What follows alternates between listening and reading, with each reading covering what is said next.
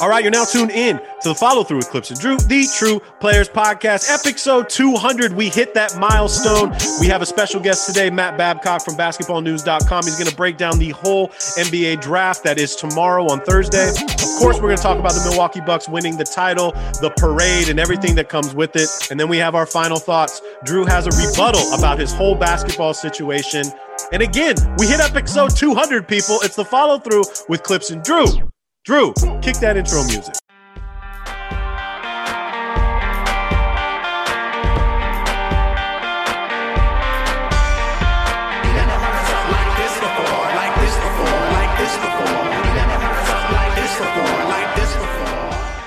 What up, podcast world? What's up, everybody? You know what it is. You know where you're at. It is the Follow Through with Clips and Drew, the True Players Podcast, episode 200, guys.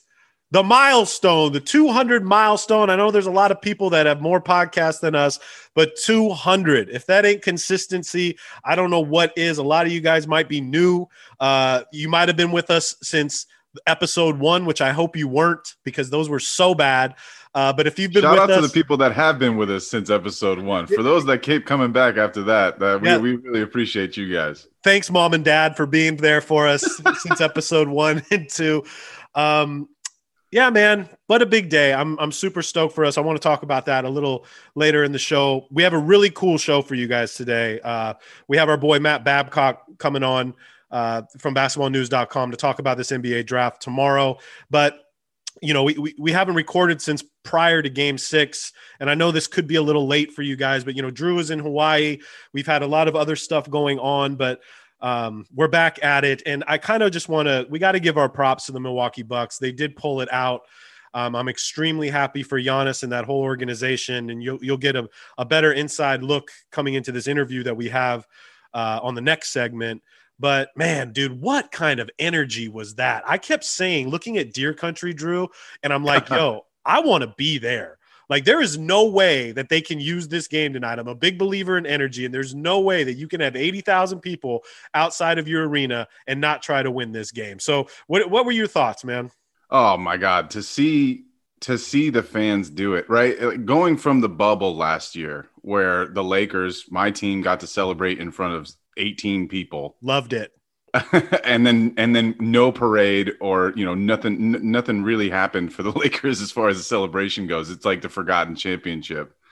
For it to turn around in one season, the NBA getting it all done, and then being able to have fans in the arena, and then of course the massive gathering outside was awesome. I mean, it felt like we were back to normal, and I think that's something we've all been waiting for. Of course, you know, we're not necessarily back to normal yet, but, you know, who knows when this shit's going to be normal again. Maybe this is normal now, but it was everything that you want a championship to be for a fan base to be able to win their first championship in 50 years at home. You can see what it meant to the city. And it's crazy, dude. Like, I was looking up the population of Milwaukee. It was awesome. Also for me to be able to watch Game 6 in Hawaii with my dad, which was really cool. My dad's a part of the main reason that I got into basketball. So it was really cool to have that moment with him. But we're watching, and all these people are outside. I'm like, man, how many people live in Milwaukee? And my dad was like, I don't know, it's got to be at least a couple million. I was like, yeah, maybe 3. There's like 600,000 people that live in Milwaukee total. More than 10% of the entire city was there in person. Even though they all have televisions at home, which would have probably been a better viewing experience for them. It just shows the passion that these fan bases have. And for a small market finals, the way that it worked out for Phoenix and Milwaukee, I think it delivered, you know, in incredible amount of entertainment. And we saw one of the best finals performances in history out of Giannis, even though the beginning of that game was about as bad of first 5 minutes in a finals as I can recall. I knew from the gate, I'm like, oh, Drew ain't going to have a good game. He's definitely not having a good game tonight. Because, you know, when he's off, right? And that was, what was it? The first like 7 minutes was like just horrific basketball. I think you and I were texting back and forth like, yo, this might be a long one, right? Yeah, first team to 70 wins. But you're totally right. I mean, Giannis with the 50 piece, I really, the two factors in the game for me were obviously Giannis's free throw shooting. People, all the shit that Chris Paul talked in the beginning of the series, and Giannis just comes out 17 of 19. And then, and this isn't me patting myself on the back, but, I did say that, like, if Bobby Portis or one of these guys has a big game, and Bobby had the biggest game of his career with 16 points. And I'm not saying he was the X factor, but he kind of was. When you think about those 16 points were extremely important. Drew didn't have a great game, but defensively he did well. I got chills saying it, man. There was a point during the series where I'm like, I just really want Giannis to win it. And you could see after the game's over and he puts on his hat and he just sits down and cries. It's so genuine, man. It's so genuine. And I think he's, his mom was wearing the hat that he was drafted in, which was so cool to me. And what sucked was his brother couldn't be there, right? His brother wasn't there because of COVID protocol. And he was a big part of the team. He'd been with the team all year. He deserved to be there with the boys, but and then I started thinking about how sad Chris Paul's got to feel, right? Like it's got to be tough. That's got to be a hard pill to swallow. I don't see the Suns coming back and being there next year. I could be completely wrong. We didn't have them being there in the first place, right? And they proved us wrong. But what was your take on Chris Paul's exit with that? I think Chris played a great game. He was definitely the best player on the Suns for that game. So I think, unfortunately for him, the way that the series goes, right? They start off up 2-0 and then they lose 4 in a row, right? So that's going to be there. And then, of course, game 4, where he has the shit game, that's going to be there. That's just going to be something that we remember for Chris Paul, unless he's able to, make another run in the next year or two and wins one. I mean, it does feel like Chris Paul's career in a nutshell, this finals, if you will, right? If you just look at everything that he's accomplished, he's an amazing player. I still think, he definitely deserves to be in the conversation for greatest point guard ever. It's unfortunate that with his performance the way that it was, that Phoenix didn't provide him with any real help in this game. I mean, Booker, 19 points, but it was not pretty. 8 of 22. Ayton only 12 points, 6 rebounds. Bridges 7.6 rebounds. Jay Crowder was pretty immense on the rebounds. He had 13 boards, 15 points. So at least Jay was there. Jay was playing his ass off. Cameron Payne stepped in a little bit, but nothing was happening for the guys that we knew that needed to step up and play big in this game. And even still saying all that, they only lost by 7 points, and we're right in it at the end. I mean, when they cut that, I think it was to 4 points. They got it to 4, and it was like, shit, okay, like we might actually have a little something here. And then the Bucks were able to pull away. I do think his performance in Game 6 is very helpful for his legacy, right? If he had another really shit game, then that's the biggest news story. But I do think Giannis won this game, and I think that's the story. More than Chris Paul losing, more than the Suns not being able to pull it out, it was Giannis who was there was the most dominant performance in a finals that I can remember since like peak Shaquille O'Neal. And that's something that people have brought up. I brought it up on the last one, where we're seeing Giannis, potentially being the modern day Shaquille O'Neal. I would have cried and got down on my hands and knees if Shaq ever went 17 for 19 from the free throw line. You know what I'm saying? And that's something that Shaq was never able to do. I mean, I'm sure Shaq had a couple of those games where it was like, damn, Shaq's, 10 for 17 from the line. And we're like, oh my God, he's shooting 60%. But for Giannis to overcome the biggest mental hurdle the way that he did in this game to close it out is remarkable. And I truly believe if he shoots the normal percentage that he has from the free throw line, I think the Suns probably win this game, right? I mean, because if you think about it, his normal performance, he got all his points the standard way. He was doing everything offensively. He was massive defensively. But the reason he got to 50 was because he made all those free throws. And we assume when he shoots 19 free throws, he's probably going to make 9 or 10, which drops him all the way down to, 40 points, which is, that's not all the way down. Oh yeah. Right.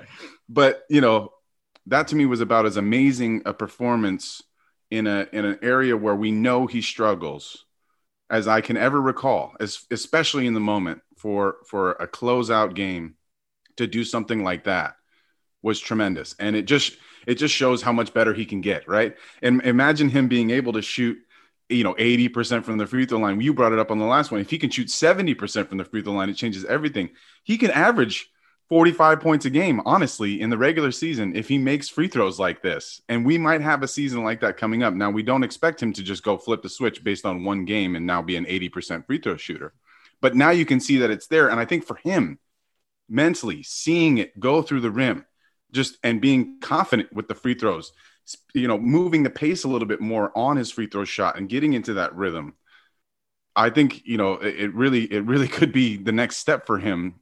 As much as we know that he can improve his offensive game, if he can start making free throws like this, the sky's the limit for this guy. I do think we could have our first 40-point per game guy, sometime down the road here for this 27-year-old who's now reaching his peak.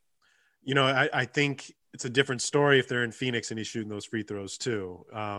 It was interesting. Two things to what you just said. Bobby Portis was on Russillo this morning or yesterday, and Bobby Portis, they were talking about Giannis's free throws, and he's like, man, in practice that he's 80%. Like, he hits everything in practice. It's not that he can't shoot free throws. And they say the same thing about Shaq too. Like, Shaq shot really well in practice, and practice is totally different than the real game, but he can do it. So, and I think it would have been different if they were in Phoenix with the countdown and how they were treating him and whatnot. So, and another thing is Bobby Portis said that there was 250,000 people at the parade. So when you think about if 10% of the population was at the game, almost half the city, that the whole city's at the parade, which I think is pretty awesome. I want to bring something up about the parade. Do you have anything else to say about the game, Drew?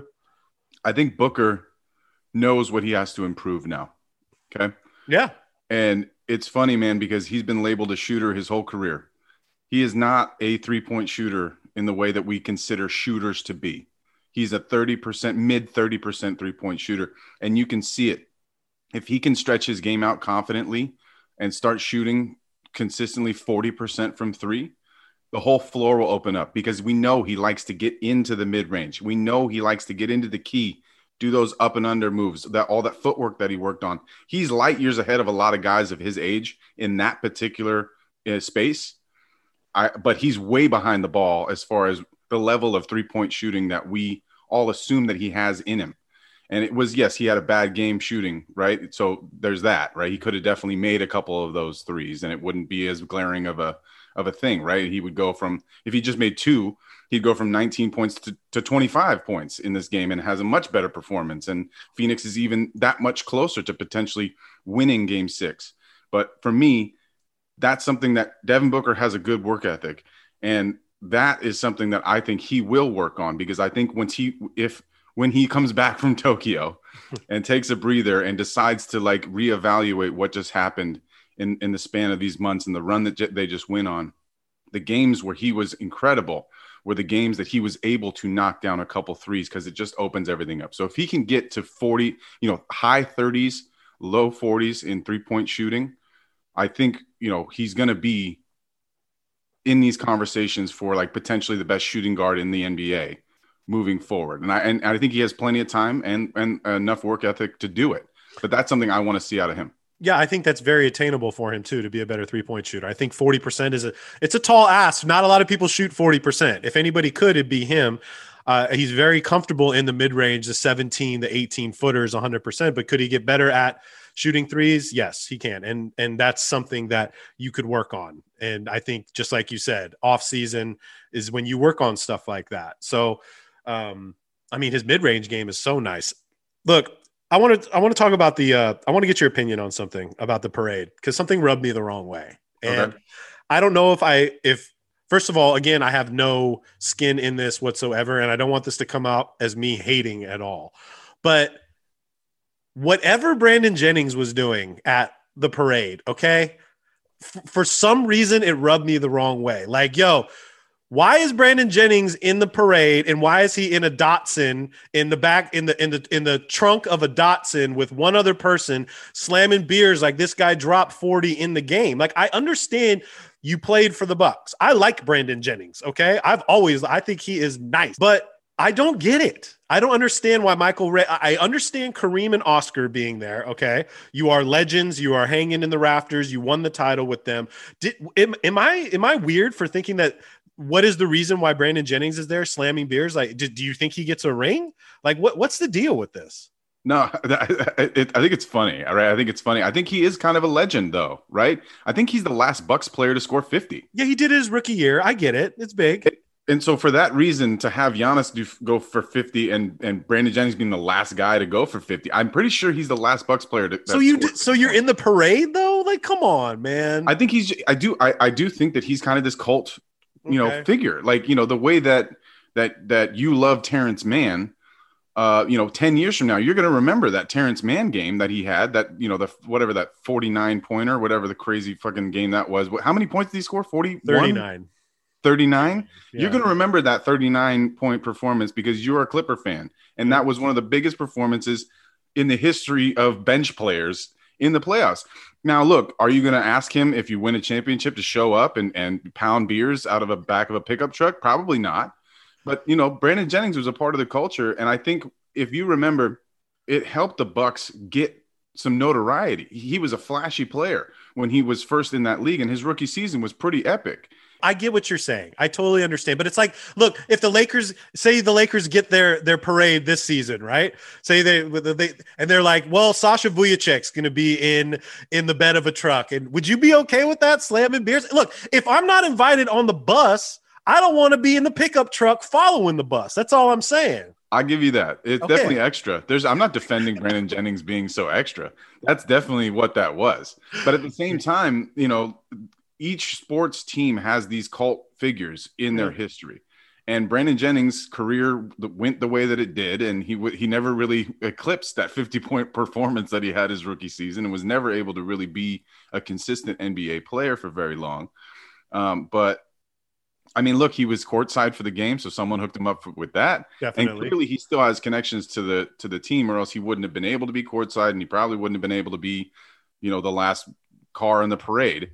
But it was interesting to see that. And when the clips were coming out, I couldn't really tell who it was. Mm-hmm. And then after, more and more videos, I'm like, oh shit, that's Brandon Jennings. So good for Brandon. He's not going to get a damn ring. No, but I think he can celebrate just like any Bucks fan should be able to celebrate, although he got, a little bit better treatment. Well, I think it's attributed to he was, and I'm throwing air quotes, the guy that quoted Bucks in 6. He's the guy that made it. So I'm sure probably if Phoenix wins, Suns in 4 guy might get a pickup truck in the parade too. Maybe might have happened. I just found it a little weird to me, and I didn't want to post it on our page because I thought about it and it was going to be posted, but then I didn't want to sound like a hater. I just found it really odd. I've never seen another team do that. Like I get it though, Yeah, I thought it was strange as well. All right, so NBA draft is tomorrow. We're recording on Wednesday. We have a really great interview with our guy, Matt Babcock, who knows this draft very, very well. Drew and I got to interview him this morning, and so we are going to tap into that interview. Enjoy. All right, so we are one day away from the NBA draft, and what better way than to have the draft whisperer on our show. We have our extended family from basketballnews.com, Matt Babcock, who knows the draft and these players much better than myself. Matt, thank you for coming on and joining us today. No, thanks. Yeah, it's a big week for us. We work year round for the draft, and it's our Super Bowl, so we're excited it's here. Before we get into the draft, I want to congratulate you and your family. You are one of 2 people who I actually know that are Milwaukee Bucks fans. So I want to give you a shout out, and my boy Jared from Season Creator, the creator of the best basketball in the game. Congratulations. Your family and yourself have had ties to the Milwaukee Bucks forever. Your dad played an intricate part in getting Giannis to the team. I kind of just want to get your feel, like what the vibe. I think you went to every single game as well, or you might have missed a couple. No, I didn't go to every game, but I mean, I went to a lot. I went to a game in each series. Took my son out there for one of the Brooklyn games. Went to a couple of Hawks games, which actually my cousin was on staff of the Hawks. That was another interesting part of the narrative there. Sort of a dramatic playoffs, for the Babcock family, because the previous series, my cousin Nate played. The Hawks played the Sixers, which his brother Chris was director of player development, and then the Hawks and the Bucks go head to head. And then I went to three of the finals games, 2 in Phoenix, one in Milwaukee. How sweet is it to get a championship? I mean, you get to see Giannis's progression from overseas, small gyms. People really didn't know what kind of player this guy was going to be. And then now, 7 years later, we're looking at him as, people are calling him the best player in the world. And now, Milwaukee has a first championship in 50 years. Just what's the vibe? And tell me about how you guys are feeling right now. I mean, we feel great. I mean, growing up in a basketball family, and with that, you go along with your dad's, climbing up the ladder, and we moved around a bunch, and we really feel like every job my dad's ever taken, we've taken it as a family. And so when he's had tough losses and when he's had big wins, we're right there with him and kind of riding that wave and on the same emotional roller coaster. So to win it all. Our whole family is just thrilled, and it was pretty neat. It was the day of the parade. My mom and dad called me and my son. My son's 5 years old, and they told us that eventually the championship ring will be passed down to us, which I sort of assumed that was going to happen, but it was sort of nice to hear. That's awesome. I put it back on my one of these shelves back here with all my other memorabilia. But just we're all just really thrilled. So we had you on our show right before draft last season. You had some really great predictions. I want to kind of get your take on how these players panned out for you. I know we had a couple questions about LaMelo and how he was going to fit in. We didn't know much about Anthony Edwards and his shot selection, but what was your biggest take from seeing these players play in their first year? Well, I mean, with Edwards and Ball specifically, I mean, I had a bunch of concerns. A lot of the NBA people did too, and both players, credit to them, they addressed them. Both had terrific years. I think are on the fast track of being stars. I mean, last year, evaluating Ball and in his film in Australia, his lack of physicality, his effort on the defensive end. I thought his decision making was pretty suspect. He really addressed those things and got better. I still think he's got a lot of room for improvement physically as far as developing his body. But I mean, wow, what a great rookie year. And then Anthony Edwards. He showed flashes last year. I mean, I was at his game in Maui where he scored 33 points in the second half against Michigan State. So, seeing that, I mean, I saw that he had the talent and the potential. He just had to kind of clean up his decision making, similar type issues as LaMelo Ball, more of just like maturing as a player. And he did. I mean, really kind of turned himself into the primary scorer there, throughout the season. And I'm excited about both guys. Another guy that really did a lot better than I thought he would was Tyrese Halliburton. And I like Tyrese. I was a little concerned with his ability to be a primary point guard, lack of physicality. And I thought he got into a great spot with Sacramento where they didn't depend on him to be the guy. He could play alongside De'Aaron Fox. And he did really well. I mean, so those guys are three guys that jump out that really, really impressed me. One thing that was tough for you last year and that we were talking about was like everything that was going on with COVID and how hard it was for scouts and people to actually get a look at these guys and interview these guys. You had so many hoops you had to go through just to, make your picks and for GMs to figure out what players they want to take. Has things kind of changed this season, like going into the draft process for you guys, even though we're still in this COVID protocol era? Yeah, I mean, it's been a weird scouting year. With Derek Murray and I, we got after it pretty good. I mean, we didn't have to deal with much red tape, and we got credentialed to college games. And I mean, we were pick and choose, how often we were getting on planes. And as the year went on, we got on more and more. Whereas a lot of NBA teams didn't scout, even local games where they were driving. And so, I think we were able to get ahead of things pretty good. We do know this draft really well. And I think the NBA teams have caught up, but it definitely has not been a traditional scouting year. Going into this year's draft, I kind of just want to get your whole overview. Detroit came out today and said Cade's probably going to be the number one pick, which, up until yesterday, I wouldn't be shocked if another guy went number one, but Cade's going to go number one, they're saying. as far as 1 through 5 goes, I think it could be a toss-up. I have your picks in front of me, but what's your overall take on this draft on the talent level? Like, who are the guys that are standing out to you right now?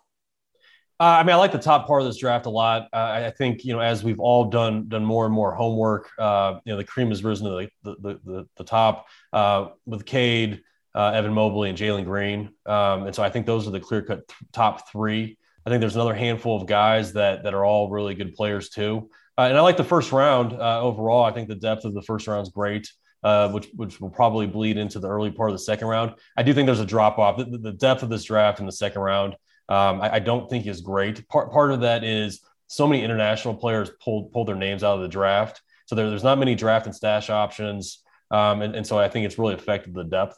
But overall, I like this draft. I will say I think next year's draft is going to be even better. So I know this is an interesting draft as well, because this is the first Ignite, the G League option guys. And I'm curious, how difficult or easy was it to evaluate those guys versus the traditional college or overseas options going into this draft? It was a little rough at first. We didn't know what to expect. Obviously, I mean, a huge curveball thrown at Sharif and Rod Strickland, those guys at the G League, because with the pandemic, we weren't sure what kind of access we were going to get at all. They ended up turning around, and I thought it was great. The bubble that they put together was perfect. The film that came out of that was great. So, for myself personally, I feel like I've got a great grip on those guys. It did help that I do cover high school. And so I knew all of those players at least a little bit before going into the season. For people that are being critical on the G League Ignite this past year, I don't think it's fair. I think next year, let's just see how things go. I do like it as an option for some of these guys. And then really, I think what's happening, as far as I can tell, it does seem like we have these tiers each year. There seems to be at least a couple guys that start to separate themselves. And the 3 guys that you mentioned, Cade, Jalen, and Evan. Jalen and Evan seem to be kind of flip-flopping between 2 and 3. I'm curious, when you make these mock drafts, I'm sure you do a variance of both of these things, but are you, when you put yours out, is it more like where you expect the player to be drafted by that team, or is it more about ranking those guys as far as level of talent where you would be, having them if you were drafting them? Yeah, I'm glad you asked this question. So what we do is throughout the season, we have a big board, which is simply rankings. It's our own personal rankings. I make the decisions on the rankings. My staff helps me do it.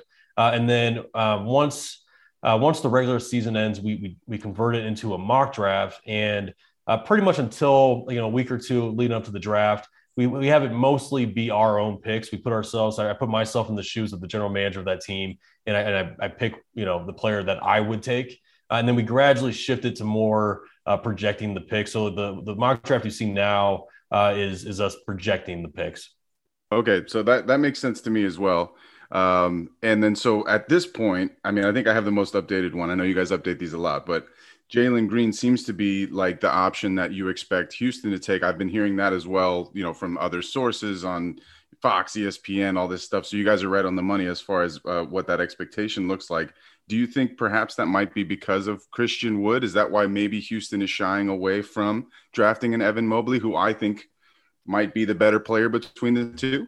Yeah, I do think so. It's totally a preference type thing. I would take Evan Mobley if it were me. And to be perfectly honest, I would look hard at Evan Mobley at number 1. And so with Houston, it's known to be a very analytics-driven front office. And so, one common narrative among analytics people is, big men don't serve quite as much value as perimeter players. And so I'm assuming that's part of what they're discussing is, hey, Jalen Green's a dynamic offensive player that's on the perimeter. That's the guy we need instead of Mobley. I don't necessarily agree with it, but it wouldn't be a horrible pick. Jalen Green's right there. He's a big time talent. Right. And I also think there's a chance that, with how well Kevin Porter Jr. did in the G League last year, and then having those kind of electric scoring games in the back end of the regular NBA season, maybe they're like, well, hey, if this guy's doing that good in the G League, maybe let's just grab another one and see what we got. Sure. One other guy that I'm sure has been a lot of, relatively recent talking points for you is Scotty Barnes out of Florida State. didn't necessarily seem like he was going to be going this high at the beginning of the year. Certainly has climbed up, and obviously I think the tangibles, right? His height, his size, his length, his ability to dribble the ball and also defend a lot of positions. He's really seemed to me. I mean, I could be off here, but it seems like he's really kind of skyrocketed up the draft board here. What do you think? What is it about him that makes him so intriguing for a team like right now? You have him going to potentially the fourth spot to the Raptors. Well, Scottie Barnes is so versatile, and I wouldn't say he's necessarily skyrocketed. He's just kind of broken through that what felt like a barrier nobody can get through as far as getting in where Kuminga was. I mean, Kuminga was thought to be a top 5 pick, all year. So Barnes has kind of snuck in there. And I think, his tools are definitely the biggest part of it. I mean, he's big, he's long, he's athletic. He can defend multiple positions. He can handle the ball. He's a good playmaker. The outside shooting is a little suspect. But I think one thing that people are missing is the kid's personality. He's the type of kid you want on your team. He's a total winner, just great team guy. I remember this was 2 or 3 years ago, and I was in Colorado Springs at a USA basketball event, and Scottie was there. And I never met Scottie. I mean, I'd seen him play, and he's a big name recruit and all that. And he comes up to me and gives me a big bear hug and say, hey, I'm Scottie. And it's nice to meet you, man. Thanks for coming to watch me. And he's just got that kind of infectious personality, and it's just guy you want in your locker room, you want on your team, and that you're going to root for. I'm certain he'll be a fan favorite wherever he goes. And I think that's probably a big part of why teams are really liking him, and they want him around. Do you think that he has the ball handling skills to actually run point in the NBA? I know that he's so big and he might be able to protect the ball, but I know that was a new position for him this year, right? Yeah, I mean, Leonard Hamilton used him as a point guard on both ends of the ball. I can't say that I would use him that way. He definitely handles the ball well enough, and he's a great passer. I think he's going to be more of a 3-4 point forward. I think he'll be better on both ends of the ball. I think it'll take a little pressure off of him having to go against quick little guys, bringing the ball up. And also defensively, they had him playing on ball with point guards, which he's a big guy. I think it put him a little bit at a disadvantage. I like him more as a forward that's switchable. But yeah, no, he definitely, his playmaking, ball handling are definitely key attributes to his game. So last season, your sleeper was Malachi Flynn. And then we talked about every time we mentioned Malachi, we brought you up, Matt, just to let you know. No, we're like, oh, Babcock called it. Who's your guy this year? Who's your sleeper? Who's your guy you think we should be watching, looking out for? If this were a few months ago, I'd have a few names. A lot of the guys that we pegged as being the sleepers have come around, and it seems like they're going to be drafted in good spots. Chris Duarte for one. I mean, me living in Colorado, I go up to the Boulder and catch a lot of Pac-12 games. I go to Arizona, the same thing. And so I've been able to see Oregon a lot. And so I got ahead on Chris Duarte, and I mean, it's looking like he's going to be a lottery pick. And so that's one name that I think, I'm kind of taking, pride in my evaluation of him initially, similar to how I did last year with Malachi Flynn or Isaiah Stewart. I'm trying to think of other guys. I will credit Derek Murray on Trey Murphy. He got ahead on Trey at Virginia. A really interesting story. He, not recruited highly out of high school, went to Rice for 2 years and then transferred to Virginia for his junior year. And I mean, he's looking at like a guy that could be a mid-first round pick. And so those are two guys that come to mind as far as we got ahead on those guys. I know that this one center, I believe he's from Turkey, Alperen Sengun. I got to know how to say his name, because this is right now. It sounds like you have him going to the Spurs, which I think is such a classic Spurs draft. He's 18 too, right? He's 18. Right. Yeah, no, he's young. And I believe you're saying it right. Alperen Sengun. He's an interesting one. He's 18 years old, and I mean, really just tore up the Turkish league, which is a very credible professional league. And so an 18-year-old playing in a good league with a bunch of grown men. And he just produced at a super high level. The problem is he's a 6'9", 6'10", back to the basket scorer, kind of a throwback. My friend Fran Fraschilla compared him to Luis Scola. Just a guy, doesn't blow you away with athleticism or any specific, part of his game, but he gets it done. He finds a way of putting the ball in the hole and he competes. I don't know if he fits, perfectly in today's game, but you just can't deny the production and that the kid's a player, and he's really, seemingly chipped away at everybody, including myself. And it's looking like a guy that's got a good chance of going in the lottery. That sounds like he'll be around for 20 years if he's like Scola, right? He's got that old man game where he's just going to play forever. Matt, we made a joke a couple weeks ago going into the Olympics. I'm like, I was joking that Luis Scola is going to be playing in his 17th Olympics, and then it turns out he's actually playing in the Olympics again. What a career for that guy, huh? No, it's incredible. I mean, it's day one in the league as a young guy, he wasn't very athletic. He's still got the same game. I mean, I guess he's there's something to it where a guy that doesn't have to depend on athleticism. With the international players, I know we just talked about one. Is there another one that we should be looking out for? In the first draft, the first round, or even potentially in the second round. I know you said a lot of recently kind of taken their name out of the draft. But is there a few in there that we should really kind of keep our ears and eyes out for? Yeah, Josh Giddey for sure from Australia. I mean, he's all year. He's similar to Sengun, has just chipped away at everybody. He's moved up, gradually moved up, and it's looking like he's not even getting out of the top 10 now. Memphis and New Orleans just did a trade yesterday, exchanging 10 for 17. So Memphis is at 10, and it's been rumored that they're on the hunt for Giddey. I think they need to watch out for the 7th pick. For Giddey, I'd heard Golden State was interested in Giddey. I'm probably going to switch around our mock draft to have Kuminga go there. And so I do think there's a chance that Giddey does get the 10. But yeah, Giddey's definitely one to watch out for. It seems like this is just going off of what I've heard from him. I've only seen some clips. I haven't like really watched an entire game, but it seems like a little bit of flavor similar to LaMelo Ball, similar size. Is that kind of like the game that he plays, a little bit more point guard, flashy passing? Yeah, sure. I mean, I don't think he's as flashy as LaMelo, but yeah, he's a 6'7", 6'8". They played him at point guard this year. I think long-term he's going to be a guy that's just sort of plays a bunch of different roles, 1, 2, 3. He's ambidextrous, just a competitor, but both of his parents were pro players in Australia, so he grew up around the game. I really like him a lot. I had a chance to interview him a few months back, and it's funny, for game Game 5 in Phoenix, I took our CEO of Basketball News, Scott Hale, to the game, and we walked in, and the first people we saw were both of Giannis's agents with Octagon, 2 Greek guys.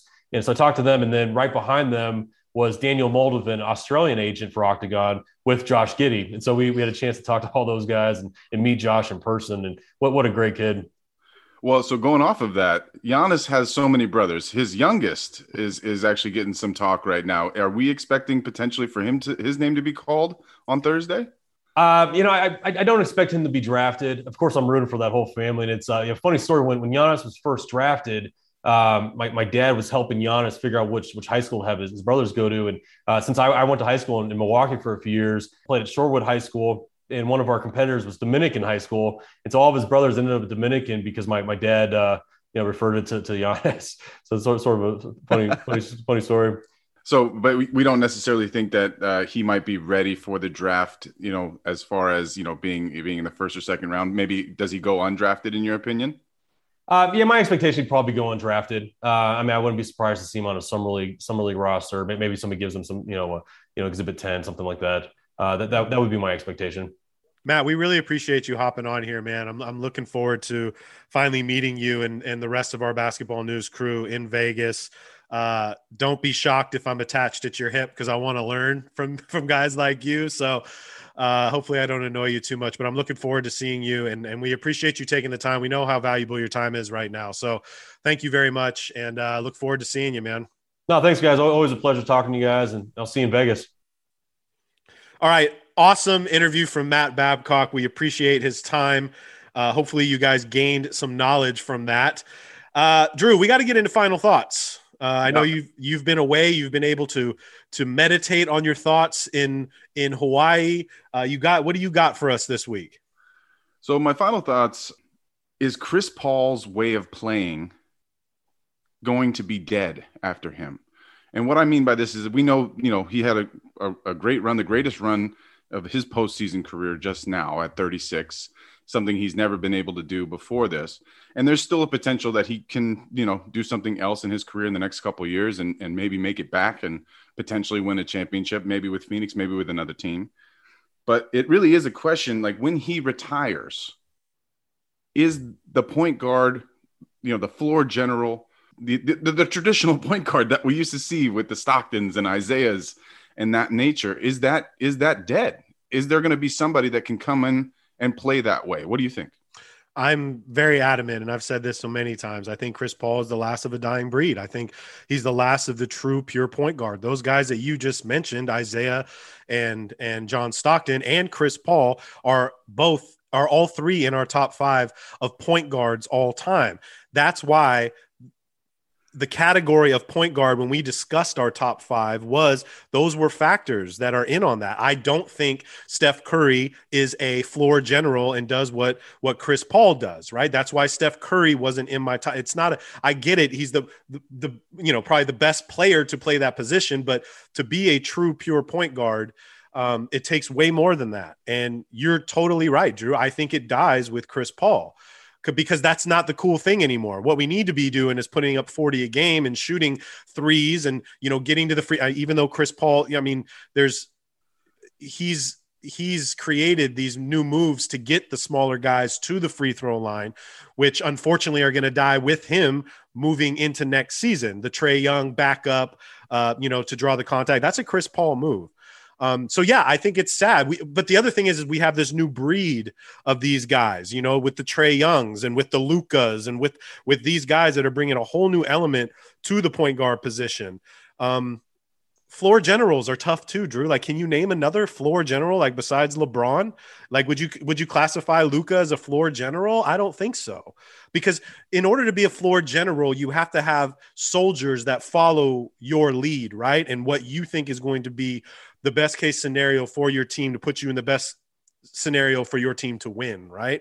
And I don't see that with Trae yet, right? And these guys are young guys. We're seeing that he's starting to get there. Trae is starting to potentially go that route. You saw it this postseason. Right, believing in your team and understanding that it takes way more. Like, I saw an interview with Kevin Garnett today when he was younger talking to Ahmad Rashad, and he said the one thing that Sam Mitchell taught him was it doesn't start with one person. And obviously it's a cliche saying, a lot of people say it, but it's not you. It's everybody else, right? There's a floor general for you, not necessarily from the point guard position, but Kevin Garnett led by example and people followed him, right? So you also have to get your teammates to buy in, right? And I think there's a disconnect with Luka, obviously with Porzingis and with some other players on the team that maybe fully haven't bought in. I think Atlanta bought in with Trae. They're going to buy in more. And also you have to look, we saw it with Chris Paul when he got traded to Phoenix. The first thing that he did was go work. The second day he got there, him and Booker were working out. He realized that, like, the only way this shit's going to work is if me and my other superstar are going to work together, right? And then getting Jay Crowder on the horn saying, hey, bro, we need a guy like you here. We need a dog. Don't get me into dogs and PJ Tucker's talk, because that shit was just hilarious. But and I don't mean to take over your final thought, but I agree with you. I think I would like to see it live on through more of these players, but I think it dies with Chris Paul once he leaves. Well, so then it led me to thinking, who could potentially turn into this guy? Is there somebody that we don't know? Is there a player that's coming in from these drafts, a player that's coming up from high school that we don't know yet that could potentially? And I do think, skilled players are always going to be valued in the NBA, but we're seeing the zero guard, like the Damian Lillard, Steph Curry type that we're talking about. That's really, unfortunately, the system, the AAU and high school system dictates that you have to be able to score in order to get scholarships, in order to get drafted as a point guard. And so I think the system is failing the guys that might potentially be the ones that are going, hey, I want to be Chris Paul. I want to be the Steve Nash. I want to be pass first. I want to be setting up the flow of the offense and making everyone around me better. And it potentially could be ruining those players from turning into that and forcing them to play more like a Damian Lillard or a Steph Curry or a Trae Young or Luka and things like that, because that's what everyone wants, right? But there is a couple guys that, I did want to potentially throw out there as maybe taking the reins for Chris Paul. Not quite yet, but Shai Gilgeous-Alexander is one that I thought of.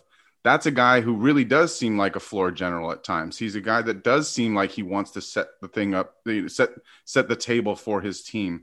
And then the Ball brothers, Lonzo and LaMelo. I think those two guys have potentially, a path to go this Chris Paul route. Now, Lonzo has to become a much more skilled offensive player for him to be as effective as Chris Paul. I think LaMelo is just going to have to rein some shit in. he's going to have to like kind of calm himself down, which may happen. I mean, he's only played 1 year in the NBA, but I do think those three guys potentially, and then I do think there's going to be others out there, who knows what Jalen Suggs is going to turn into. Maybe he turns into the setter up, or the guy the quarterback, which he was a quarterback in high school. Maybe he becomes that for whatever team drafts him. But it is going to be interesting. It's something I'll be tracking for sure. And it will be a moment where we go, we got one, right? If it happens, we're going to go, this guy, and he's going to get a lot of notoriety, whoever it is. If it's one of those three guys I mentioned, if it's 5 years from now, somebody that we don't even know who's in middle school that comes into the NBA and starts lighting it up like this.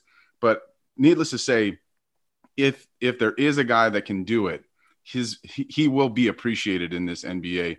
And it will be all of this.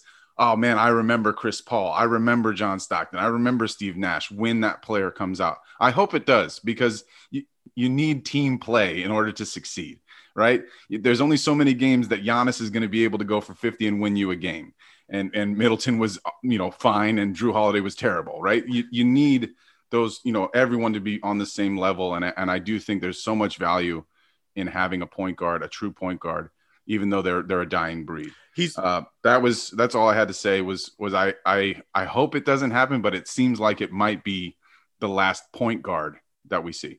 Look, being a floor general it's a position that not everybody can play. And Isaiah Thomas before Chris, being compared to Isaiah Thomas is an honor, right? And if you're a point guard and you ever get compared to Chris Paul, it's an honor. And if I was a coach, or if anybody listens to anything I say, if I'm a point guard, if I have a point guard, I'm telling them to watch film on Chris Paul and how he plays the position. I wouldn't tell them to watch Steph Curry play the point guard position, right? If you're trying to be a point guard. And again, that's not a slight on Steph Curry, but watch John Stockton set screens, right? Watch the pick and roll with Malone and Stockton. Watch Steve Nash get everybody involved. Watch Steve Nash look for the corner three on every single time he draws a double team, So being compared to Chris Paul, if there is a guy, and SGA is a Chris Paul trainee, you know what I mean? He got to see him for a minute. So you're right, Drew. I hope there is a guy like that too. And I would love to be compared to Chris Paul if I'm a point guard. Moving forward, I got to say I have my final thoughts, but we had an interesting answer to your final thought last week with your tangent on the basketball, the international basketball. We had a few people hit me up, but my boy Mike Dorsey, who listens to our show, he's a big fan. He comments all the time. We used to work out together a lot. He literally played in Japan for 20 years, all right? He would have milked it until he was 50. He milked the last three. And I know if you're listening to me, Mikey, you milked those last three, because I think he's 43, 42, something like that. Put it this way, Dorsey was a camp counselor at one of my camps, right? Wow. In Northridge, right? When he's the Luis Scola of the Japanese league. That's what he is, and he'll still give you buckets. But he hit me up. He said, man, just listen to the pod out on the golf course. And Drew, your take on the ball had me dying. Please don't get offended, but that was the most American thing you ever said. It's international basketball, homeboy. There's nothing wrong with that ball. Ian knows. Ian's my government name, guys, if you guys didn't know. When we used to work out together, we were dropping it in the hole smooth. The only people who use the NBA ball are the people in the NBA. They don't hoop with it on any other level in the US. It's the typical American take, though. A ball is a ball. Put it in the hole, boys. So I like that. And again, I mean, the point that I was trying to make wasn't that it needs to change. It was amazing to me that it ever got to that decision. I was just trying to understand the original decision of somebody created the ball. Somebody created it 20 years ago, 30 years ago. I don't know. But there was a decision to move away from the NBA ball. And I was just curious about that, because it doesn't happen in any other sport. Every other sport has the same fucking ball. It's not like when we go play international baseball, they go, look at this different baseball we have. It's the same fucking baseball. That's all I'm saying. I agree. I still don't want to make it an excuse. Fucking Team USA loses to France. And certainly I bet they might be going, if we had a Spalding basketball, we would be shooting better. But hey, play with the ball that's in your hands. We have the best talent out there. We should be able to shoot and score. But it's a weird thing. Yeah, at least you have to admit it's at least weird. Hey, France is nice too, bro. Let me just say, Evan Fournier in international hoops is a fucking hooper, bro. Evan Fournier versus Luka Doncic, best player in the world right now. Hey, my final thoughts is, and this isn't a Clipper take, Drew. I think episode 200 is going to be our first one that's not going to be a Clipper take. I know Drew is shocked right now. What? No, dude, because I got something more important to say. All right. And the important thing I want to say, dude, is this is episode 200, man. And this is the wrap on our 4th season doing this show. And to get to 200 episodes, to do 200 of anything, to bowl 200 times, to golf 200 times, to go on a date with a girl 200 times, like it's a lot. And sometimes I tell Drew this, sometimes you want to get a pat on the back and be like, yo, you guys you're doing a great job. I wish everybody understood how much time and effort and energy, quoting Mark Jackson, goes into doing this show. And we've learned so much over these past 4 seasons, and we've met so many amazing people. Our colleagues are people that we admire and that we look up to. And now they're friends of ours who are, Matt Babcock hopping on our show. These are really well-respected people. We're with, a reputable organization in basketballnews.com where we've got to meet and learn and grow, and they're helping us grow. And we just come so far, man. And I'm so happy for us, because we are getting up there. We are in the top 1% of the world, of 2.4 million podcasts in the world. We're in the top 1%. And like we joke about all the time, we started this as a hobby because our friends thought that we should do it. We have good voices and we know basketball. And it started as, a 6-pack and a couple shots with Golden Net Basketball. And we turn on our mics and we were so bad. And we've gotten to this position where people all over the world are listening to us and they're buying our t-shirts. And we just appreciate everybody that fucks with us, man. And I mean that we wouldn't be in this position. We wouldn't do this and spend all of this time if we didn't want to do it for you guys. And that's what we do it for, building this community. And we appreciate you guys heavy. And we promise you that we're going to keep doing this as long as possible. So tell a friend, tell your mom, tell whoever you can that Clips and Drew do it for the culture, because that's what we do it for. We're just 2 hoopers that love basketball, and you've been with us on this ride with us, man, and we're not going to stop anytime soon. So we appreciate you. Absolutely. I stamp that. That's a 100% from me as well. It's still very surreal that there's people that listen to us. It's surreal. I mean, look, we know what we're talking about. Every once in a while we fuck up, right? Just like anybody, if we're going to be making predictions and we'll be calling certain things, we're going to get stuff wrong. But really, it isn't about the right and wrong. It's about this journey that we've been on, man. And I'm just, it blows me away when I sit back and I go, man, we started this shit, out of thin air. And here we are with basketballnews.com and, rubbing elbows with former NBA All-Stars and champions and fantastic writers and, podcasters. I'm blown away. And it really does come down to this fact for me. We love this shit, man. We absolutely love this shit. I think that translates into the podcast that we produce. I think it translates to the people that we interview, and hopefully it translates to these listeners. And it's amazing. I thank every single person that's ever subscribed, ever listened to 15 minutes and turned it off, ever told us that we were great, ever told us that we suck.